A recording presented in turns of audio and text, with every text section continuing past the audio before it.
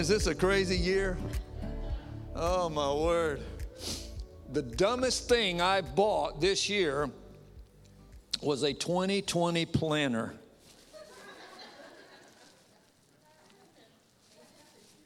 Amen. Who can plan anything? The theme for 2019 was stay away from negative people. The theme in 2020 is to stay away from positive people. So we've had a few people in the church that were positive for the COVID-19, and they're doing fine. I won't call their names. I didn't ask their permission, but they're doing great. They're all healed up and recovered, but because a couple of people were in contact with them, they thought it best to not be here today. So they've all chosen to self-quarantine, and they'll be back next Sunday, praise God. But everything is crazy. You know, the world's turned upside down when old folks are trying to sneak out of the house and the kids are yelling at them to stay inside. So they're talking about a quarantine again. Oh, Lord, I hope not.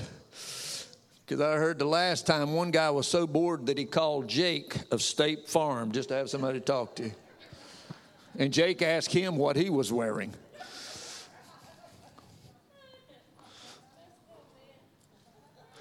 But if we do have to quarantine, I have a little advice for you.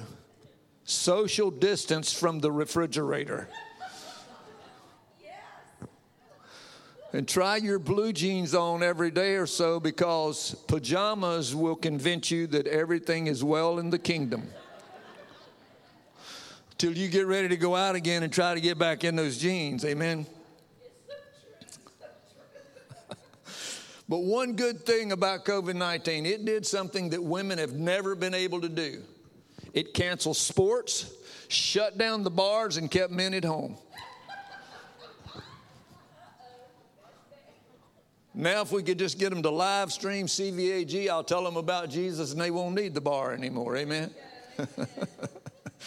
Praise God. Somebody says, Pastor, be careful. You're going to offend somebody now.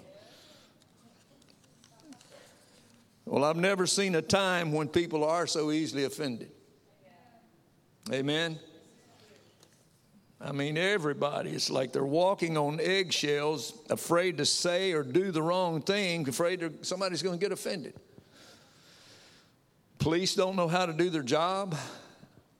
Teachers at school, they don't even know how to talk because they might say or do the wrong thing. Politicians, ministers, you don't know what to say. You might offend somebody. Even sports fans. I mean, come on, the Redskins. I come from Indian descent on my mother's side, and I'm pretty sure the Native Americans really didn't have a problem with the name of the Washington Redskins. But now they're the Washington, what? I don't even know what they are. The Washingtons? Washington football, I mean.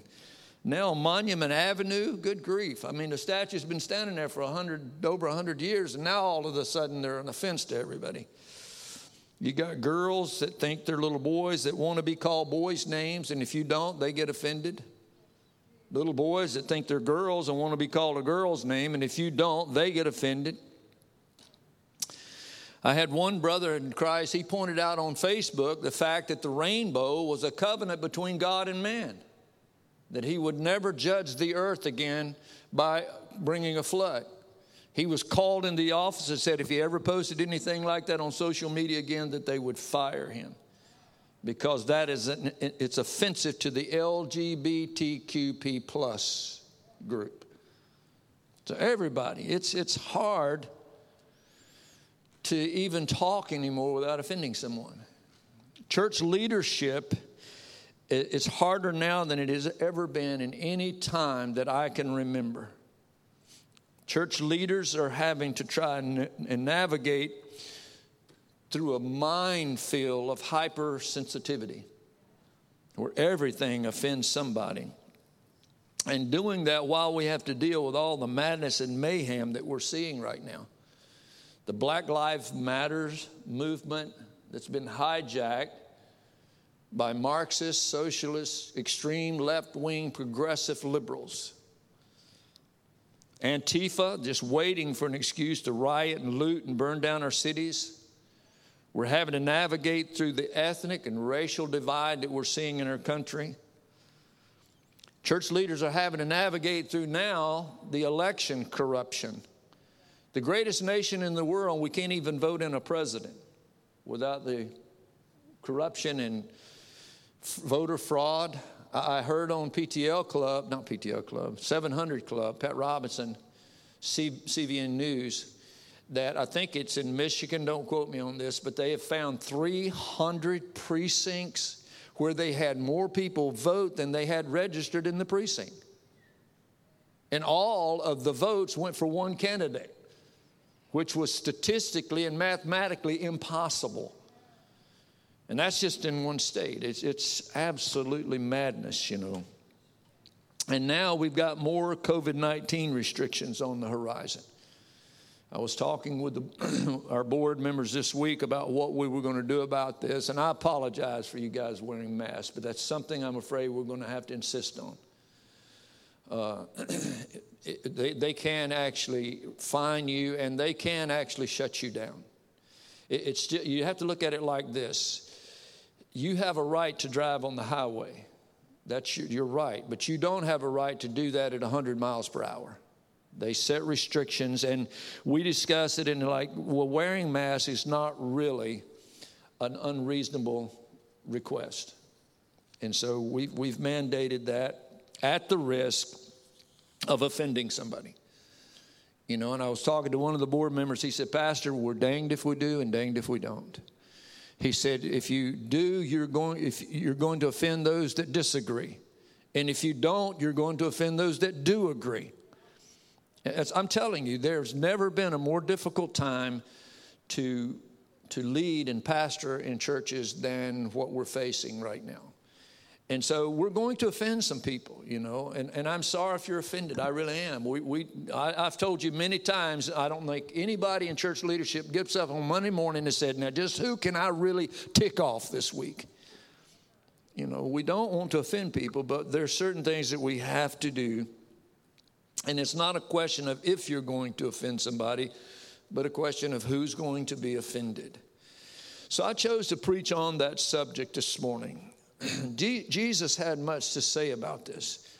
In Mark chapter 4, if you want to get your Bibles out and find your place there, Jesus is teaching by the seaside, and there was a gathering there, the Bible says, of a great multitude. Now, he gives the parable of the sower. He says, the sower went out and he sowed the seed. Some of it fell by the wayside, and the birds of the air came and they devoured it. He said, some of it fell on stony ground. And because it had no root, when the sun came up, it withered and it died. Then some of it fell on thorny grounds. And so when it grew up, the thorns and the thistles and that grew up around it, and it choked it out. And it died. And then it said some of the seed fell on good ground, and it produced fruit 30, 60, and 100-fold.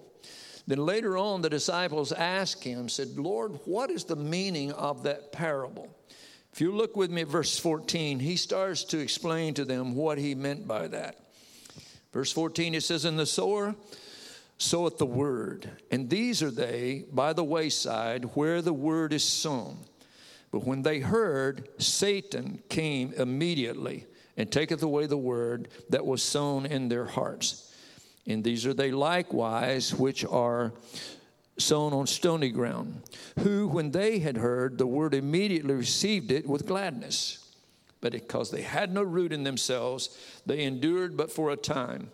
Afterward, when affliction and persecution arise for the word's sake, immediately they were offended.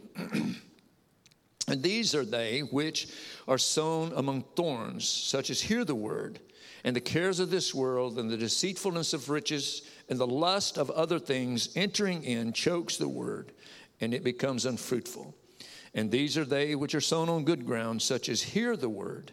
They receive it. It brings forth fruit, some 30, some 60, and some 100-fold. Now, he points out 4 different groups that are identified in this parable. First of all, you got the forgetful hearer. They hear the word, but it's taken out of their life. Satan steals it away, and they forget what they've heard. Secondly, you see those people that are greedy, Those are the ones that's sown on thorny ground. They hear the word, but the deceitfulness of riches. They're deceived. They don't have time for God. They're too busy wanting to make money and to prosper and to get ahead in this world. It said the lust for other things enter in. They've got time for everything. They lust for football. They lust for trips to the lake, golf, races. But they don't have any real lust or desire for God. And it says it chokes out the word and it becomes unfruitful. Then he talks about the good ground. So they hear the word, they receive it, it bears fruit. And as a result of that, the kingdom grows. People are won to Christ. But the one I want to talk about, look at it, verse 16 again with me if you would. He said, they heard the word and immediately they received it with gladness, but because they had no root in themselves, it endured but for a time. And afterwards, when, everybody say when. Didn't say if, but when affliction and persecution came, they were offended. Immediately they were offended. Let's pray. Father, Jesus, we are living in troublesome times, Lord. God, I was reminded this week again of that song that says, troublesome times are here, filling men's hearts with fear. The freedoms we all hold dear now is at stake. Humble your hearts to God, safe from the chastening rod. Seek the way pilgrims trod. Christians, awake. Jesus is coming soon, morning or night or noon. Many will meet their doom. The trumpets shall sound. All of the dead shall rise, righteous meet in the sky, going where no one dies, heavenward bound. Lord, we are living in troublesome times, but God, it doesn't change who you are. And Lord, this morning I just felt we just need to rejoice in the Lord always. And again, I say rejoice. Let your moderation be known. You, God, you're at hand. You're at hand, God. And may we always be mindful of that, Lord. Father, today we're dealing with something, God. We're trying to navigate through all of this minefield of hypersensitivity. And God, sometimes we just don't know what to do. But Lord, I'm praying that you will just open people's hearts, open their minds today, that they will see and know the truth, God. Lord, you said that we will know the truth, and the truth will make us free, God.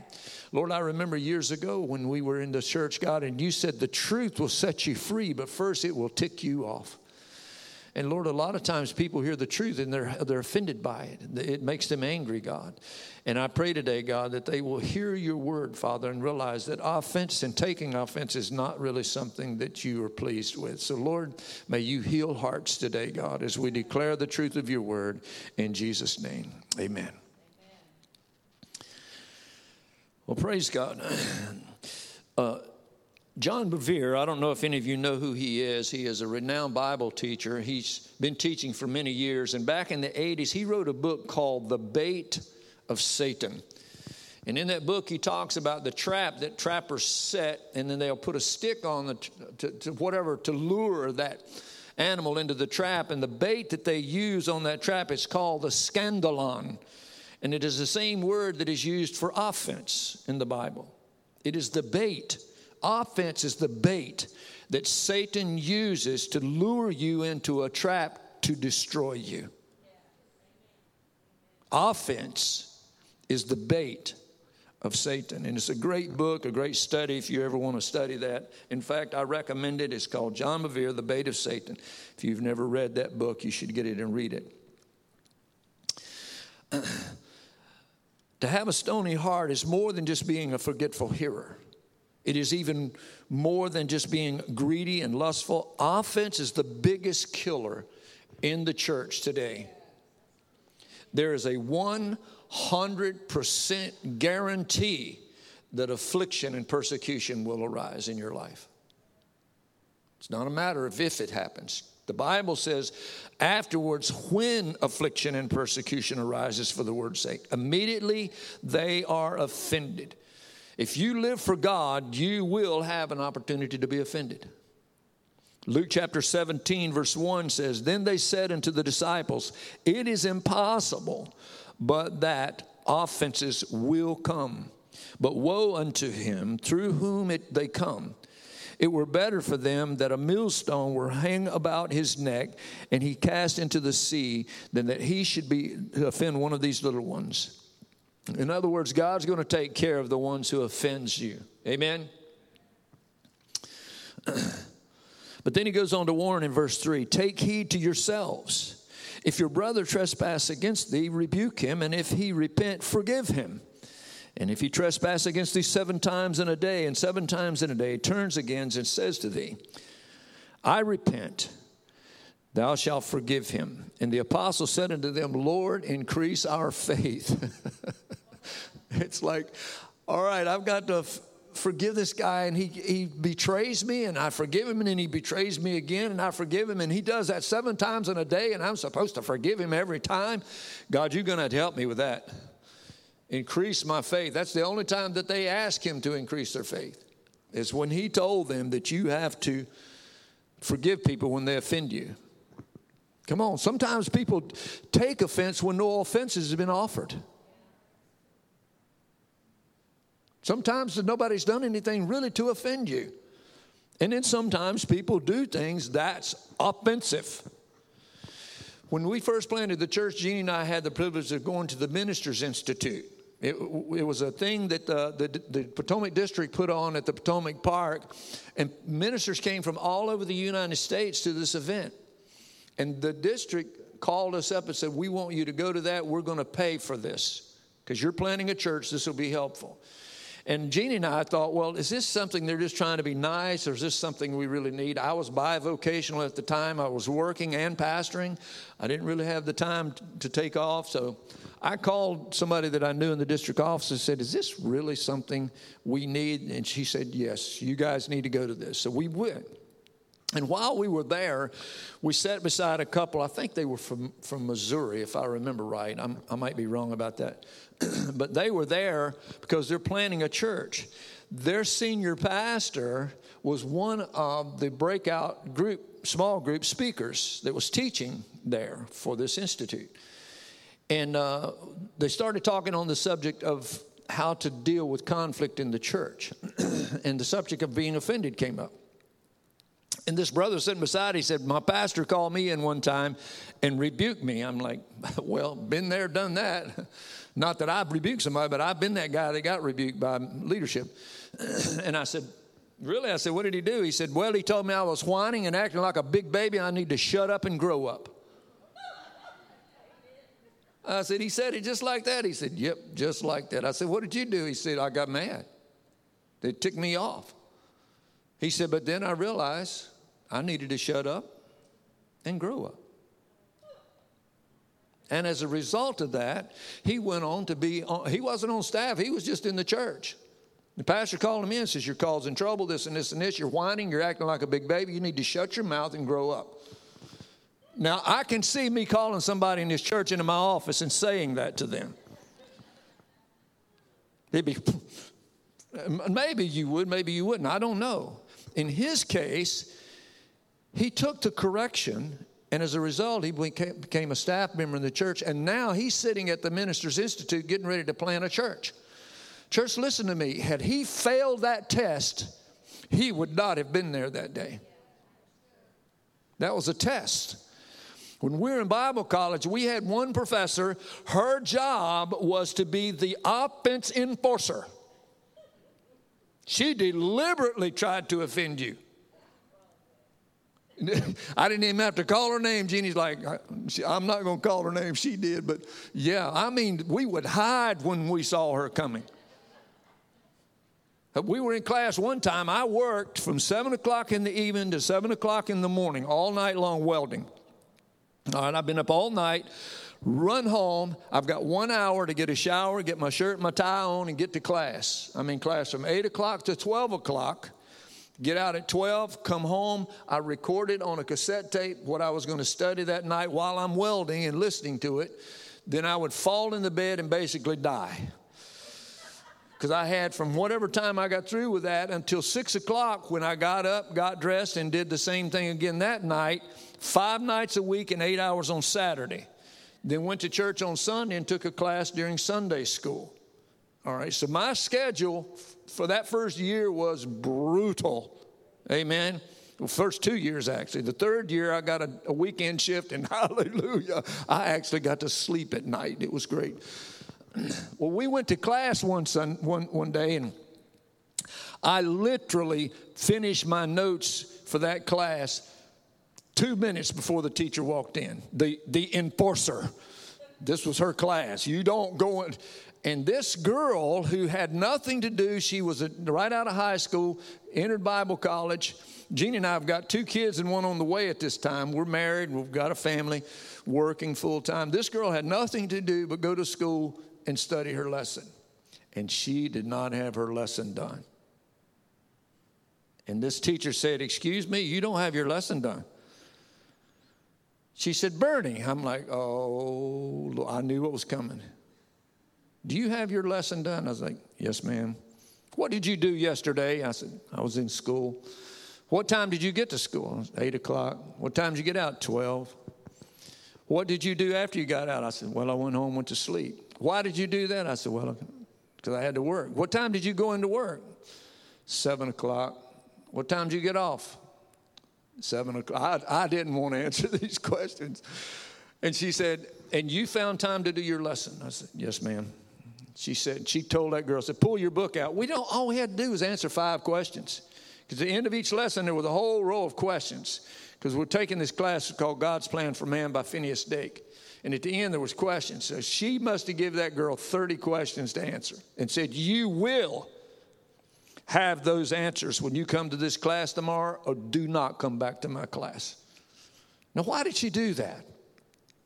They had the philosophy that if you can't handle it here, honey, you will never make it out there. If you cannot handle offense, we're going to try to offend you. And if you can't handle that here, don't enter into ministry, because you will never make it. Pastors are easy targets. And they are favorite targets. When affliction and persecution comes, when you decide that you're going to tell everybody in your church, you got to wear a mask if you come to church. Amen? You're going to offend somebody. Amen. Come on, somebody. Suffering and affliction and persecution is not an option. But whether you take offense or not, that is up to you. In the last days, more and more will be offended, the Bible says. In Matthew chapter 24, Jesus is actually describing what's going to happen in the last days. And he says, among other things, one thing that is certain to happen, Matthew 24 verse 10 says, "And then shall many be offended, and they shall betray one another, they shall hate one another. Many false prophets shall rise and shall deceive many, and because iniquity shall abound, the love of many shall wax cold. But he that shall endure unto the end, the same shall be saved." Now, Jesus is describing actually what's going to happen during the tribulation period. But the attitude that follows offense is the same right now as it will be then. Because there is a progression that he's describing here. And it's actually, some scholars agree that this is because people take offense, that these other things occur. Offense is taken, and it leads to betrayal. Betrayal, if it's not dealt with, will lead to hatred. Then hatred, we have to make an attempt to justify why we feel the way we do, leads to false teaching. Because you have to twist the word to justify why you are not forgiving someone, why you are taking offense. It leads to false teaching, which leads to deception, and ultimately it'll produce a loss of love. So let's understand what offense is, what it means to be offended. Because if you're going to yield a harvest of 30, 60, and 100-fold, you're going to have to learn to deal with offenses when they come, because they're coming. How many of you have ever been offended? Yeah, say not until I walked in here this morning.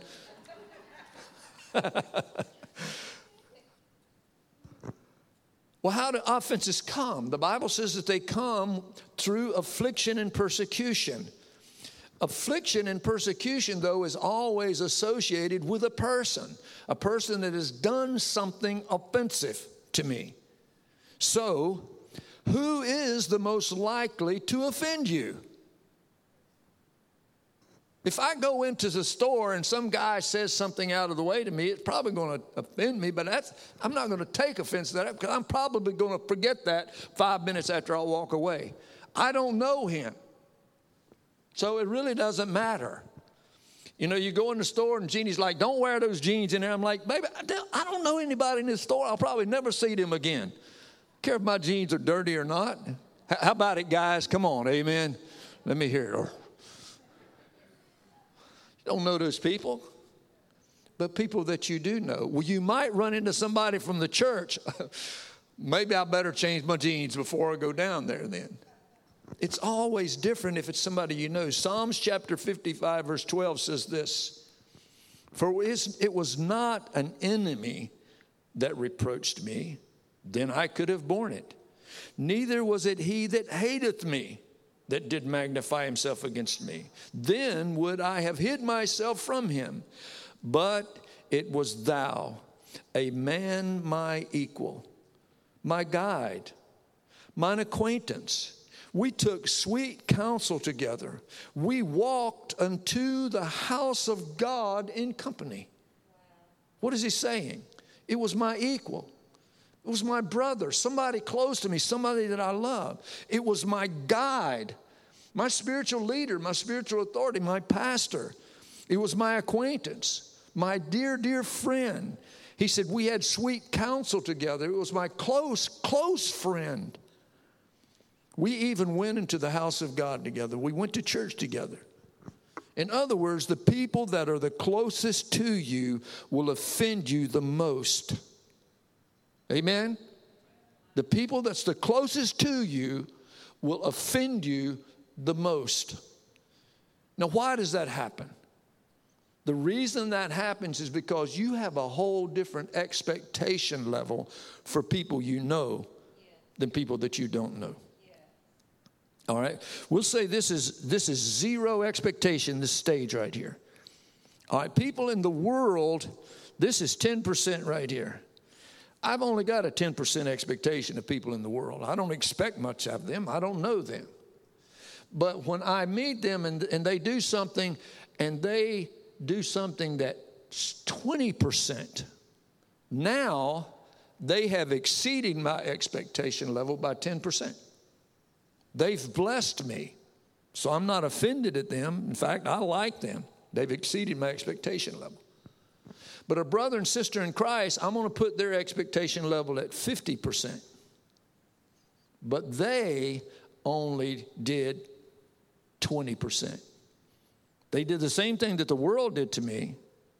I wasn't offended at the world when they did it. In fact, I was blessed. They exceeded my expectation. But this person did the same exact thing, but I was offended by 30% because they failed my expectation. All right, how about your spouse? We've got them up here at 70%. They did the same thing that the world did that blessed me by 10%. Same thing, 20%. But now they have failed my expectation by 50%. They have really offended me. Then you got a spiritual leader, a man of God, a pastor. You got him up here on the pedestal. Listen, don't put pastors on pedestals. It hurts when they fall, let me tell you. But you got him up here at 100%. He does the same thing that the world did that blessed you, 20%. But now he has offended you by 80%. He has totally offended you. Are you hearing me, church? That's why people in the church will often say, well, people in the world treat me better than those Christians down there at that church. You ever heard that? Maybe you said that. No, they don't. No, they don't. The people in the world just exceeded your 10% expectation level. People that you know just didn't meet your expectation because we set the bar way too high for people that we know the best. It's awful quiet in here. Somebody say amen.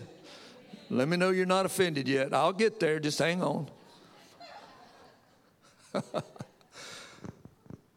But offense, once it's taken, he says it leads to betrayal. Now, what is betrayal? We think of betrayal as someone that you've trusted and they have done you a gross injustice. And that is betrayal. But often betrayal is not nearly that severe. In John Bevere's book, he described betrayal as someone who seeks their protection or benefit at the expense of one they have a relationship with. Now, let me explain what I'm talking about. John 15:13 says, greater love hath no man than this, that he lays his life down for a friend. That doesn't mean you're taking a bullet for somebody. That means that I am going to give up my right to be loved, to be accepted, to be cared for and all, to do something for you. And I've told people this before. I love you enough to tell you the truth, even though I know you're going to get angry about that. I mean, that's laying your life down for somebody. I would prefer to be liked by you. I would prefer to flatter you and tell you things that pumps you up, makes you feel good. But that's deception. It's actually demonic. Read about flattery in the Bible. That's what wolves do. I'm going to get into that in just a minute. That's what wolves do. No, the truth, sometimes it hurts. Romans chapter 12, verse 17 says, repay no one evil for evil. Have regard for good things in the sight of all men. If it is possible, as much as depends on you, live peaceably with all men. Beloved, do not avenge yourself. Everybody say that with me. Do not avenge yourself, but rather give place to wrath. As it is written, vengeance is mine, I will repay, saith the Lord. Therefore, if your enemy hungers, feed him. If he's thirsty, give him a drink. For in so doing, you will heap coals of fire on his head. Do not be overcome by evil, but overcome evil with good. When we're offended, we seek to protect ourselves. We seek to benefit ourselves. So what we do is we break fellowship with that person, and instead of laying our life down for them, we actually betray them by turning away from them and holding them in contempt. God says the way we're supposed to treat each other is lay our life down for each other. Not walk away and break fellowship with somebody and despise them because they have offended you. You're supposed to render good for the evil they've done to you, not avenge yourself. An unrepentant offense will sever fellowship. When you say they hurt me, so I am through with them, you are actually betraying the fellowship with those whom God has put in your life. And why did you do that? Because they did not meet your expectation. The expectation that you have set way too high to start with. What are you doing when you break fellowship with those who God has put in your life? Proverbs 18, verse 19 says, a brother offended is harder to be won than a strong city, and their contentions are like the bars of a castle. Is everybody with me? You need to hear this, church. When you break fellowship with the person that God has put in your life, you're putting up walls. Come on, we've all done this. Don't sit there and act all righteous. You know what I'm talking about. Somebody offends you, you're putting up walls. What are you doing? You're trying to protect yourself. You're putting up walls. A brother offended, someone God has put in your life, because Psalms 37 verse 23 says the steps of the righteous are ordered by God. Proverbs 27:17 says, as iron sharpens iron, so a man sharpens the countenance of his friend. That's when somebody looks at you and says, you're whining and acting like a big baby, you need to shut up and grow up. That's iron sharpening iron. That's somebody telling you the truth about yourself, trying to help you. They're not trying to offend you, they're trying to help you. Iron sharpens iron today, but today it's more like iron sharpening glass. We're living in a hypersensitive world where you can't tell anybody the truth. You can't tell a little boy, no, you're not a girl, you're a boy. Come on. And I'm not going to call you by a girl's name. God made you a little boy. God made you a little girl. And if that hurts your feelings, I'm trying to help you and set you free from the lies of the demonic enemy. This gender identity is demonic. And yes, it's going out on the airways, and that is a fact. It's demonic. You are fearfully and wonderfully made by God. And He does not make mistakes. That's another subject. I better get off of that. Stop your whining and grow up. Amen. Get in the Word of God and find out what God has to say about it. You'll be better off, believe me. I will keep him in perfect peace whose mind is stayed on God. Amen. Come on. You can't lose with God's Word. I'm telling you. Whom the Son hath made free is free indeed. And God wants to set you free from all of that. See, God has put you in my life for a reason. And if I put up walls to keep you out, I have betrayed our fellowship. Thereby I have betrayed you, and I have taken the bait of Satan by being offended. And I've put up walls. Not only that, but he says you're putting up walls with bars. Look at it, Proverbs 18:19. Look at it again. A brother offended is harder to be won than a walled city or a strong city. It's talking about a city with walls around it. And their countenance or their contentions are like the bars of a castle. So you're putting up a wall with bars in it. What is that? Where do you find walls with bars in it? It's a prison. You're building a prison for yourself. You think you're protecting yourself. You're putting up these walls and bars to keep everybody out, and all you're doing is putting yourself into a prison. The person that is offended is the one who becomes the prisoner. And then it snowballs from there. Once offense is taken, you betray the fellowship of the people that God has put in your life. After that, hatred will follow. You attempt to justify your hateful attitude. You start twisting the word to try to justify yourself and explain why I have the right to feel this way, why I have the right to act this way. And you twist the word of God and become a false teacher. Soon after, deception follows. You start believing that stuff yourself. It's not just an excuse anymore. It becomes a doctrine. And you become deceived. And at the end of that, you will lose your love for God and the love of God.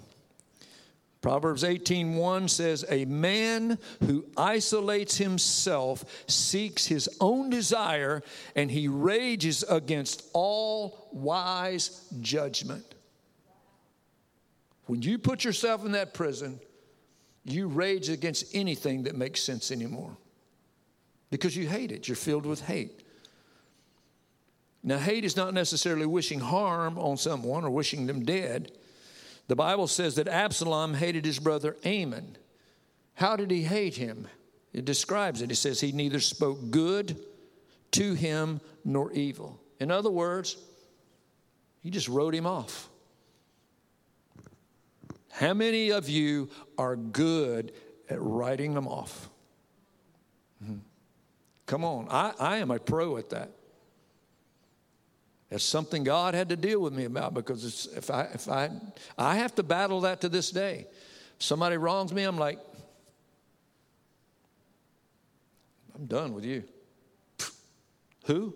Who are you? You just write them off. Church, the Bible calls that hatred.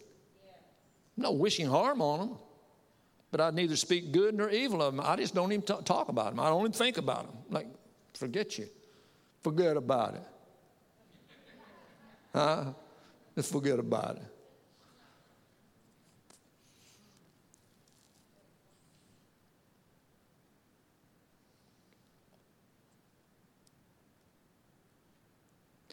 Love is being loveless.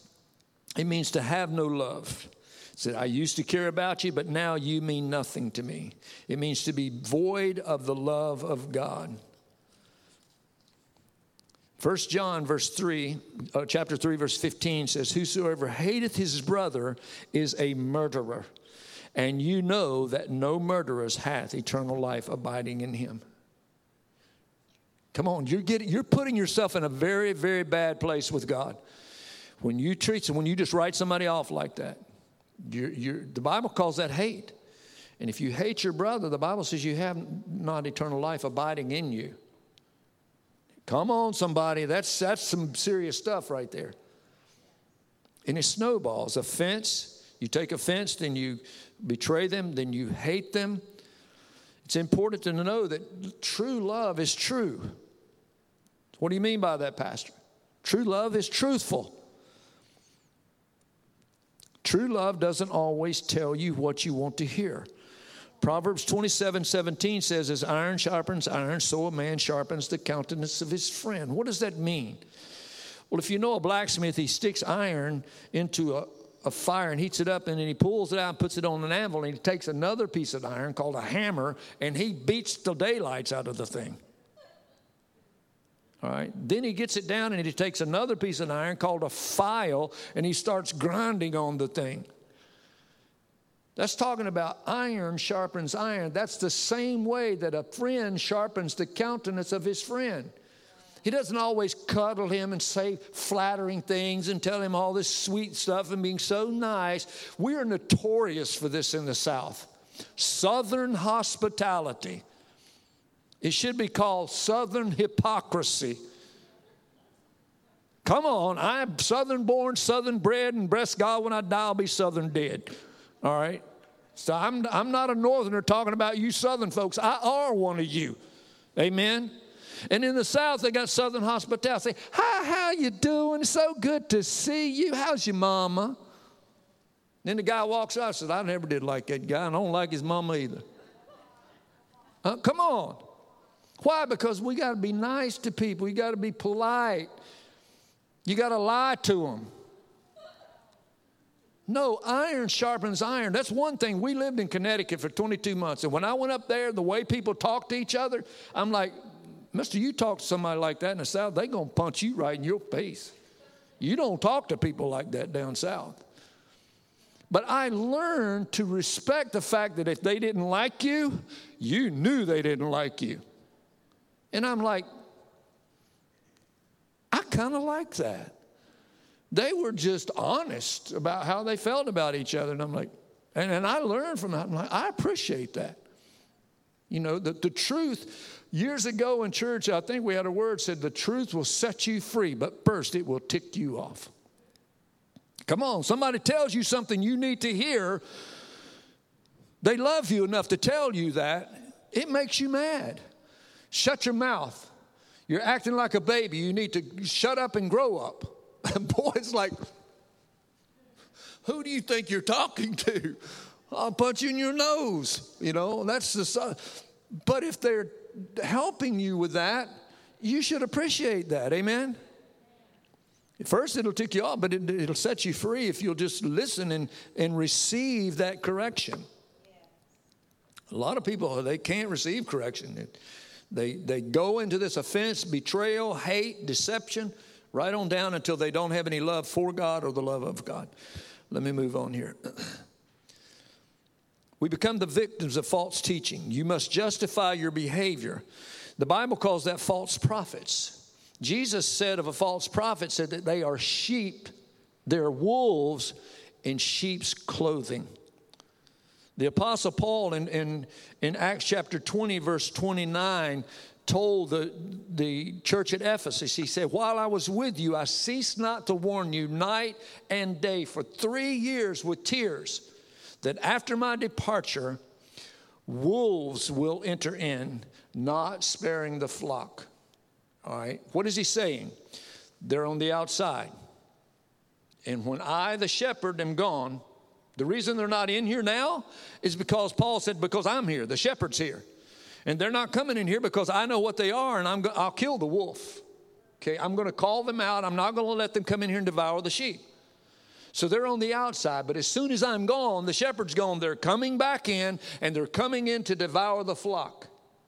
He said they will enter in, not sparing the flock.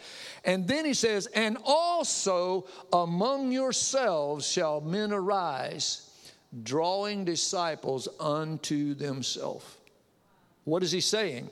Not only are the wolves out there, but they're in here right now. Some of you, he's saying, are wolves. The only difference is you're wearing a sheep's coat. And it's hard to tell because you talk the talk, you got the spiritual. Quite often, the wolf with sheep's clothing is more spiritual than anybody in the church. They're far more spiritual than the pastor. And they're usually the ones that's coming by flattering you, telling all the things that you need to hear. And that mean old pastor, and he's this, and the mean old board members, and this and that. And they'll pump you up and think you're the greatest prophet of God, and this and that. And you're like, well, they love me, and no mean old pastor. No, they're a wolf. Church, they're a wolf. They're wearing sheep's clothing. Are you hearing me, church? Because they're not iron sharpening iron. They're telling you what you want to hear. The Bible says in the last days, men shall not endure sound doctrine, but they will heap to themselves teachers having itching ears. Amen. They won't endure sound doctrine. They want somebody to come and tell me nice things about tell me it's all right to be a homosexual and still be a Christian. Huh? Tell me it's all right that I can have an adulterous affair. I can have sex outside of marriage and still be a Christian. Huh? Tell me that I can smoke pot and still be a worship team member. Come on.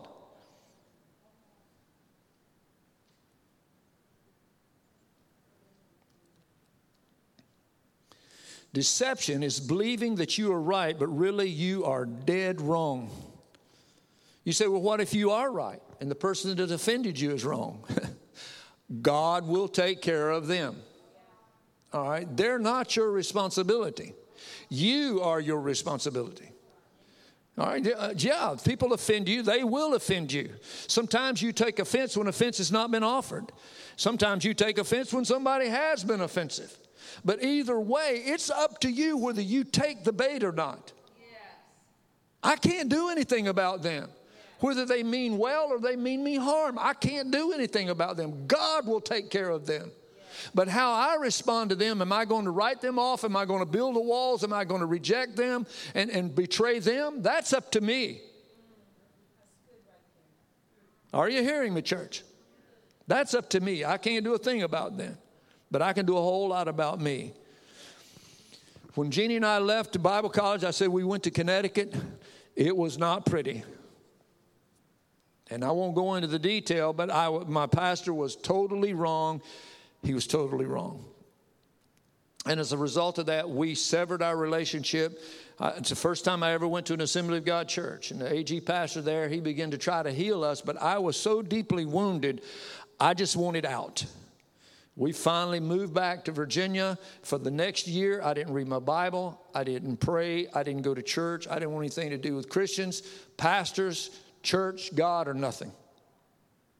I was pretty much, the walls were up, the bars were up, and I was a prisoner. And convincing myself that I was right. Because actually, technically, I was right. People agreed. I had been wronged. I was right. Deception, church, listen to me. Deception. I was right. But the way I dealt with it, I was totally wrong. You can be right and totally wrong at the same time. So I was offended. I had unrealistic expectations of this young man. He had only been a Christian. When he started pastoring the church, he became a Christian, went straight to Bible college. 3 years later, he is a senior pastor of a church. He's basically a babe in Christ. At that particular time, I had been Spirit-filled for almost a decade, grew up in a pastor's home, and I'm trying to help him plant this church, and we came under an attack, just an all-out attack from the leadership. And it wasn't iron sharpening iron. It was just, I don't even know what it was. And then there was a question of the man who'd sent us up there, the president of the Bible college, and I was calling him into question. I'm telling our pastor, I'm like, look, something's not right. And it wouldn't be until years later that we found out that the founder of the Bible college was a closet homosexual. I didn't know that. I just knew something wasn't right. But years later, we would address that. I was betrayed. I broke the fellowship with him. I hated him. Not that I wished him harm, but he meant absolutely nothing to me. I bought into the false teaching, consoling myself in the fact that I was right and others agreed with me. I was in deception. Even though my position was based on truth and fact, I was still wrong. And then I hit the final stage. Matthew 24:10 said, many shall be offended. Let's look at it one more time and I'm going to close. Are you still with me? Say amen. Amen. Many shall be offended. They will betray one another. They'll hate one another. False prophets shall arise and shall deceive many. Because iniquity abounds, the love of many shall wax cold. I had lost my love. I had lost my love of God and was right at the point of losing my love for God. How do I know that? John 14:15 says, if you love me, you will keep my commandment. How do you know you love God? You keep my commandment. John 15:12 says, and this is my commandment, that you love one another as I have loved you. How many in this room has met Jesus' expectation? Huh? None of us has met his expectation. But he loves us anyway, right? So when people fail to meet your expectation, are you required to love them? Jesus said, if you love me, you'll keep my commandment. And this is my commandment, that you love one another just like I have loved you. I was almost at the point of losing my love for God. 1 year after I left Connecticut, I sat beside the South Anna River and prayed for God to help me and began the healing process. It would be years after that, I was actually pastoring this church. I was getting ready to preach this sermon. It's not the first time I've preached this. And God said, you can't preach that. You've never made things right with that man in Connecticut. And I got on the phone on a Saturday night and called him up, and I just happened to get him on the phone. I won't tell you his full name. His name is Mark. And I said, Mark, this is Bernie. Well, hey, Bernie, how you doing? I'm like, well, and I just told him, and I said, Mark, I just need to tell you I'm sorry, man. I need to ask you to forgive me. And people say, but you didn't do anything wrong. No, I didn't. But yes, I did. It wasn't what was the fact that he didn't do something to me. It was the fact that I didn't respond right to that. I took the offense and didn't act right in response to it. Later in 2006, Jeannie and I drove up there, and I embraced my brother. He said, Mark, I love you, man. And rekindled our fellowship, rebuilt our fellowship. Church, I'm convinced that if you don't pass this test, you will never be the man sitting in the Ministers Institute doing what God has called you to do, whatever that is. If you take the bait of Satan, I have seen this so many times. People get offended in churches, they get pouty, they run off, and they flounder for the rest of their life. They never accomplish anything of any significance for the kingdom of God. I've never seen it happen any different than that. Every time a person gets offended and they walk away, they never accomplish anything of any significance for the kingdom of God. They flounder here and there trying to do things for Jesus, but he can't use them. Quite often they'll turn into wolves themselves. Wolves pack. They go find other people that's offended. And then they'll try to call you and try to devour you, to get you to see the offense that they're carrying, to try to get you disgruntled and get you to leave the church. Come on, you know what I'm talking about. Some of them are lone wolves. Their whole goal is to draw disciples unto themselves. They're not turning people's attentions to Christ. My goal is to turn your focus to Jesus, not to me. I told you, don't put me on a pedestal. Now, I want to be the pedestal. I want to lift you up. Amen. Come on. Don't take the bait of Satan, church. Is there somebody you need to call and say, I'm sorry? Will you please forgive me? Even though you haven't done anything wrong. And maybe you have done something wrong. But either way, your heart's not right. You've taken offense. You've severed that fellowship. You have no love for them, meaning you speak neither good nor evil for them. You're convincing yourself that you're right, so you're teaching yourself, if at least, a false teaching. Pretty soon you'll be deceived into believing all of that is true. And if you continue on that path, there's very, very strong possibility that you'll lose your love for God. You've already lost your love for that person. Amen? If you're here or if you're joining us by internet, let me just say to you that God wants to heal you from offense. And He will if you will let Him. He will heal your heart from being offended if you will let Him. He knows what you feel like. Come on. He was rejected of men, a man acquainted with sorrow. He bore, as it was, our grief. The Bible says He took upon Himself the sins of us all. All we like sheep have gone astray. He was wounded for our transgression, bruised for our iniquities. The chastisement of our peace is upon Him. By His stripes we're healed. Isaiah 53, read it. Yet we esteem Him stricken, smitten of God.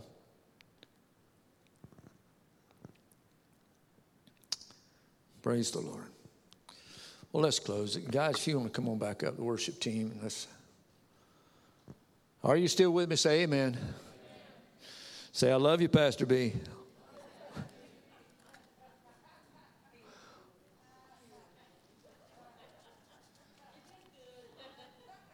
I love you too, and there's nothing you can do about it. Amen.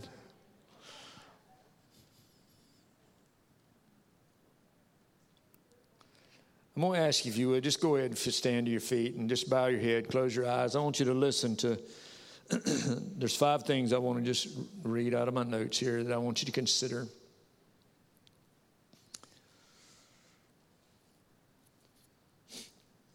The first is, has someone offended you?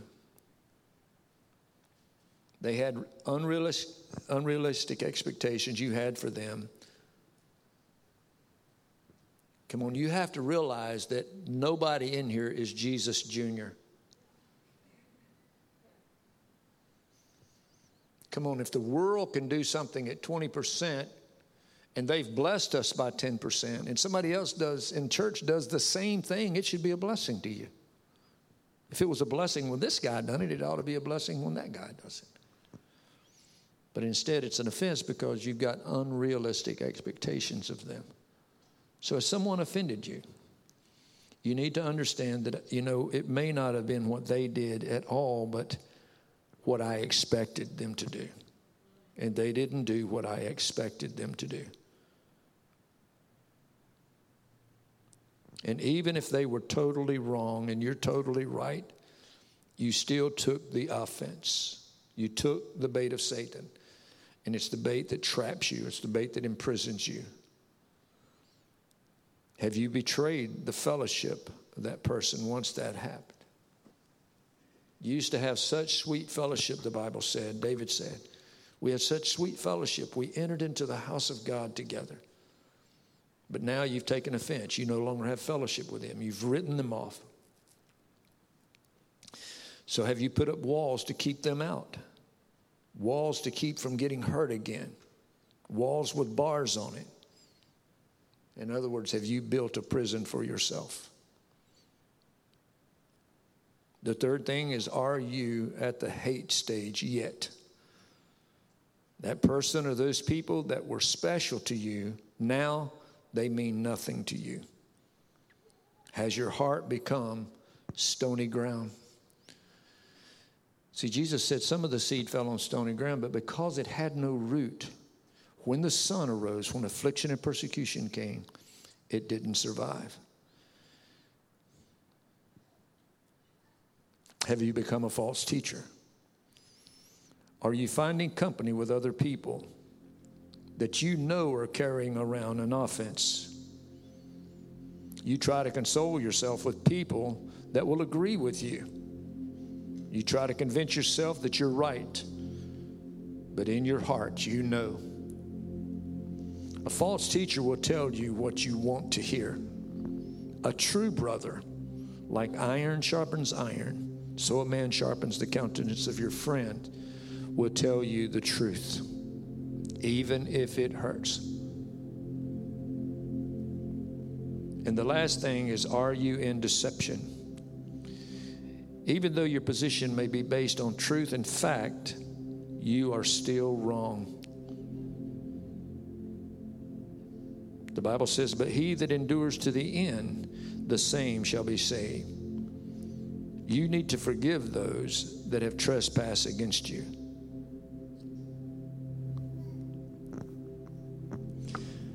That is something that I had to deal with while I was going through Bible college. It was a lesson that the Lord taught me. Actually, it was taught, I learned it from Brother Morris Sheets. He was the pastor of First Baptist Church in Dallas, Texas. Became filled with the Holy Ghost and went in a traveling ministry, and he came to our Bible college. And he told the story about his wife. She contracted some rare disease so that she couldn't stand light, she couldn't stand sound. She was just oversensitive to all of that. They kept her in a dark room. They would have to talk to her in a whisper. She couldn't stand hardly the touch of the sheets on her body. She couldn't walk with any kind of shoes on. She had to walk barefooted when she'd get up and move around the house. And they didn't know what was wrong with her. The doctors couldn't find what was wrong with her. And Brother Morris was getting ready to go to South America on a conference. And he told his wife, he said, I don't want to leave you in this condition. I'm going to cancel my appointment. I'm going to stay here with you. And she insisted, no, I want you to go. And so he finally agreed. He went. It was like a month of conventions in South America, and he left. Well, while she was there, her daughter would come in, and she would read the scripture to her mother. And she kept reading this one scripture that says, to be carnally minded is death, but to be spiritually minded is life. And she said every time she would read that, something would just go off in me that just angered me. She said, I prayed, God, what is wrong with me?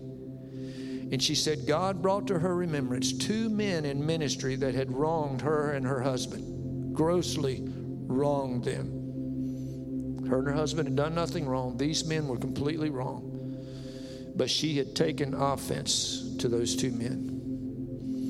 And she said, God reminded her that even though you're right and they're wrong, you're still wrong because of the attitude of your heart. You have to forgive those men. And this is what I learned from Morris Sheets' wife, because she got up and got a testimony, remember? It was in Ridgecrest, North Carolina. Big conference we was attending. And she got up there and she said, I could not forgive those men. I hated those men. She said, but when I heard that from God, you have to forgive these men. She said, God, because you command me to, I choose to forgive those men. She said, but God, you know everything. You know I don't mean this. You know in my heart, I don't mean what I'm saying. But I choose to forgive them because you commanded me to.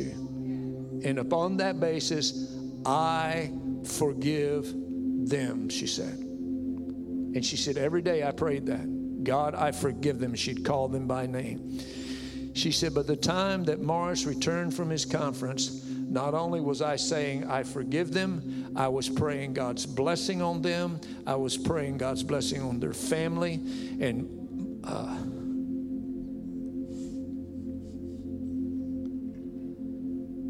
Morris Sheets said, when I landed the airplane and walked into the airport, said, I met my wife in the airport wearing high heel shoes.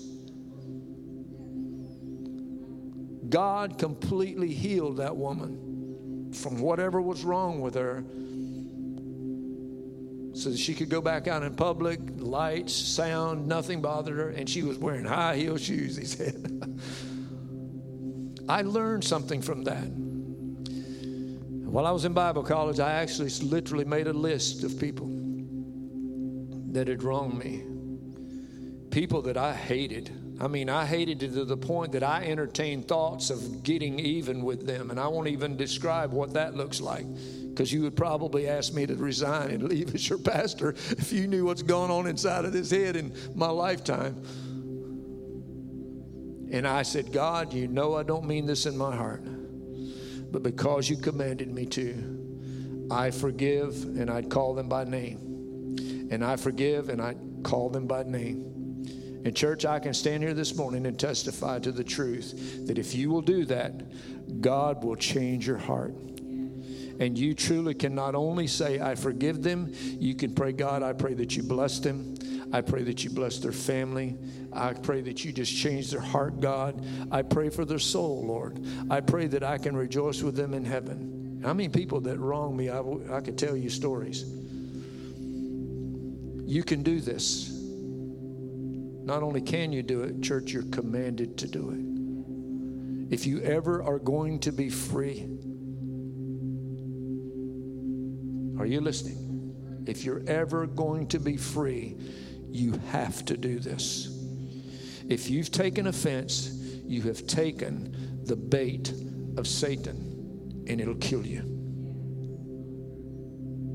Just recently, I talked to a young lady, and she's talking about people that wronged her. I said, honey, listen to me. Bitterness drieth the bones. The Bible says bitterness drieth the bones. Let me ask you, where do you see dry bones? In a grave, out in the desert, the bleached sun. Dry bones is speaking of a dead man. What that scripture is saying is bitterness will kill you. It'll kill you. You simply cannot hold on to offense and expect to live free, expect to be blessed, expect to prosper. You just can't. So no matter who's listening to me, whether you're in this room or you're on the internet, God wants to heal you from offense. But it begins with you. And you just say, God, I forgive that person. And you just name them. And continue to pray that. And you continue that attitude till the day you see Jesus. Because he who endures to the end, the same shall be saved. Amen. So wherever you're at, whatever's going on in your head right now, everybody's probably dealing with something different.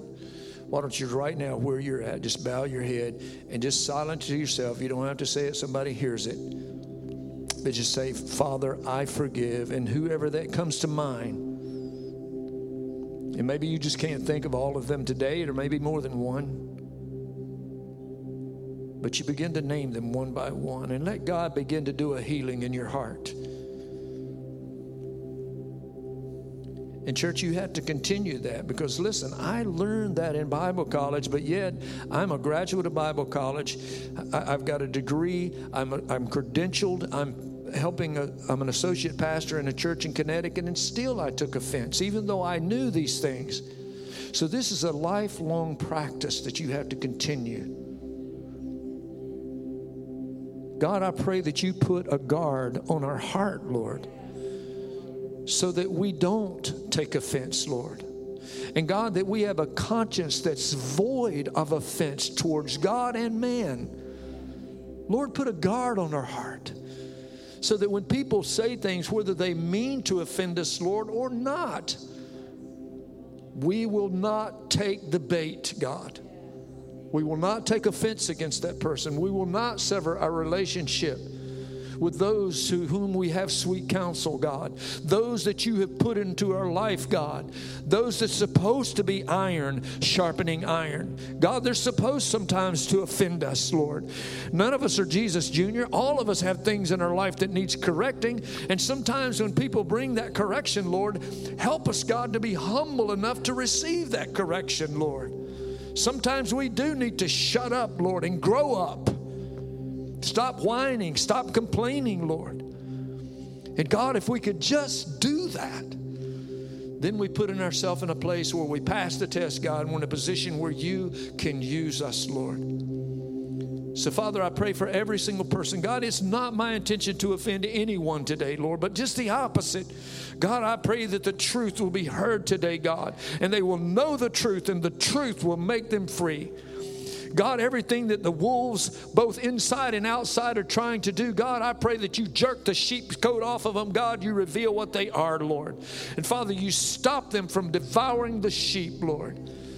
Father, whether they're outside, Lord, and they're running to those sheep, God, when they wander away from the flock, and all of a sudden they're racing to them to try to woo them and smooth them and say all kind of flattering things to them, Lord, and deceiving them, Lord, all the while they're devouring them, and they don't even know it because they're simply trying to draw disciples unto themselves, God. Stop it, Lord.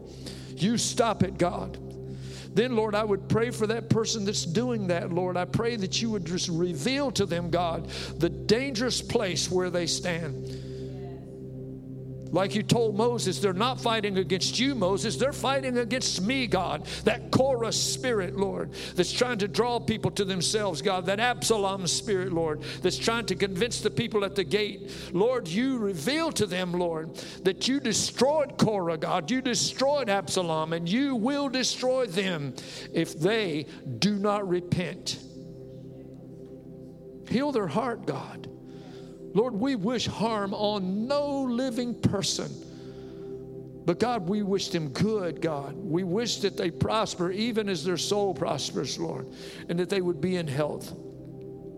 But God, I pray that you help them to remove every hindrance, Lord, that would prevent that from happening. Sometimes, Lord, they're the only ones that can remove that obstacle. God, we are the only ones that can tear down the walls that we have erected.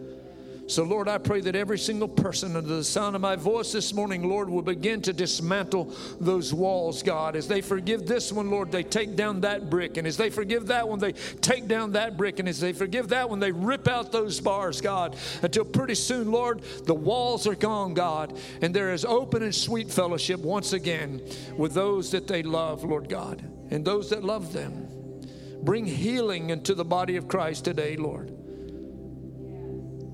Father, we are in difficult times, Lord. There are things and decisions that we have to make, God, that's going to be offensive to some people. Lord, I pray that you help them to know, God, we're trying to navigate through this minefield of madness, God. The very best that we know how. Give us wisdom to know how to do it. Lord, I pray for every pastor across the nation and around the world, Lord. God, as we need revival in the land more now than ever, God. Satan is raging, God. He's raging against the church, Lord. And God, you have raised up spiritual leadership, Lord, to guide people through these terrible times, Lord. Father, I pray that you give us wisdom and insight beyond our ability. God, that we can see and know what to do, Lord. God, bind our hearts together, Lord. Bind our hearts together this morning, Jesus, right here at CVAG.